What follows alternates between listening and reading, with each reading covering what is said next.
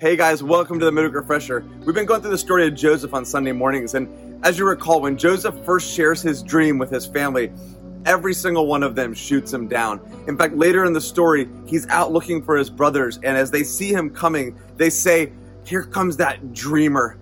And you can tell there's just this, they're just angry. They're angry that he's a dreamer. They're angry that he has big ideas. They're angry at, obviously that his dream involved them being less than him in some ways, but there's this sense of like they're against him instead of what you would hope for from people who love you, hearing your dream and stepping into it with you and helping you succeed. And so I want to ask you today, do you have dreams in your heart that are having dream killers come against it? So I want you to think about, what are the dream killers in our lives? In Joseph's life, they were pretty obvious, but in your life, what are the dream killers in your life? What are the things that when you have some time alone, you think about the things you wish you were doing with your life? The things that keep you from doing it. What are the dream killers? And I know some things are just part of growing up. We have certain restrictions and certain limitations. You have to provide for your family, right? You have to have a job, like all those kinds of things. But there are, if we're honest, things that we allow to hold us back from the dreams of God that aren't necessarily things we need to give our time to. So it could be negative words that people have spoken over your life. It could be negative words that you have spoken over your life or that you've internalized.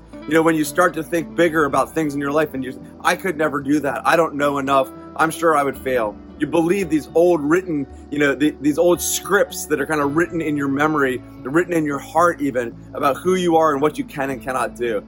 It could be a lack of resources where you immediately stop because you're like, that just is too big for me. I could never get there.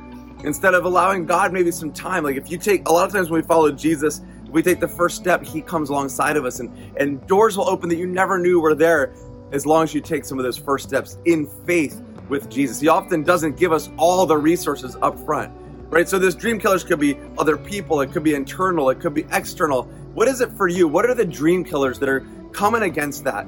I just hear in that voice, the brothers, here comes that dreamer. I just hear that some of us feel that on the inside, like we can't even let ourselves dream or think big about our lives because we just don't want to be disappointed, or we're afraid of failure, or afraid of what people are going to think. Why would they think they could do that? Or who are they? Who do they think they are? And I just want to encourage you today, think about what dream killers might be in your life and look at them squarely. Like, let's be honest. Let's be honest about this. And let's name them. Let's name the dream killers in our life. And let's work to remove them out of our life so we can go wholeheartedly after what God has put in our heart. Hope that's encouraging for you today. Join us next week for week 3 of the Joseph series. Looking forward to seeing you either online or in the school. See you there.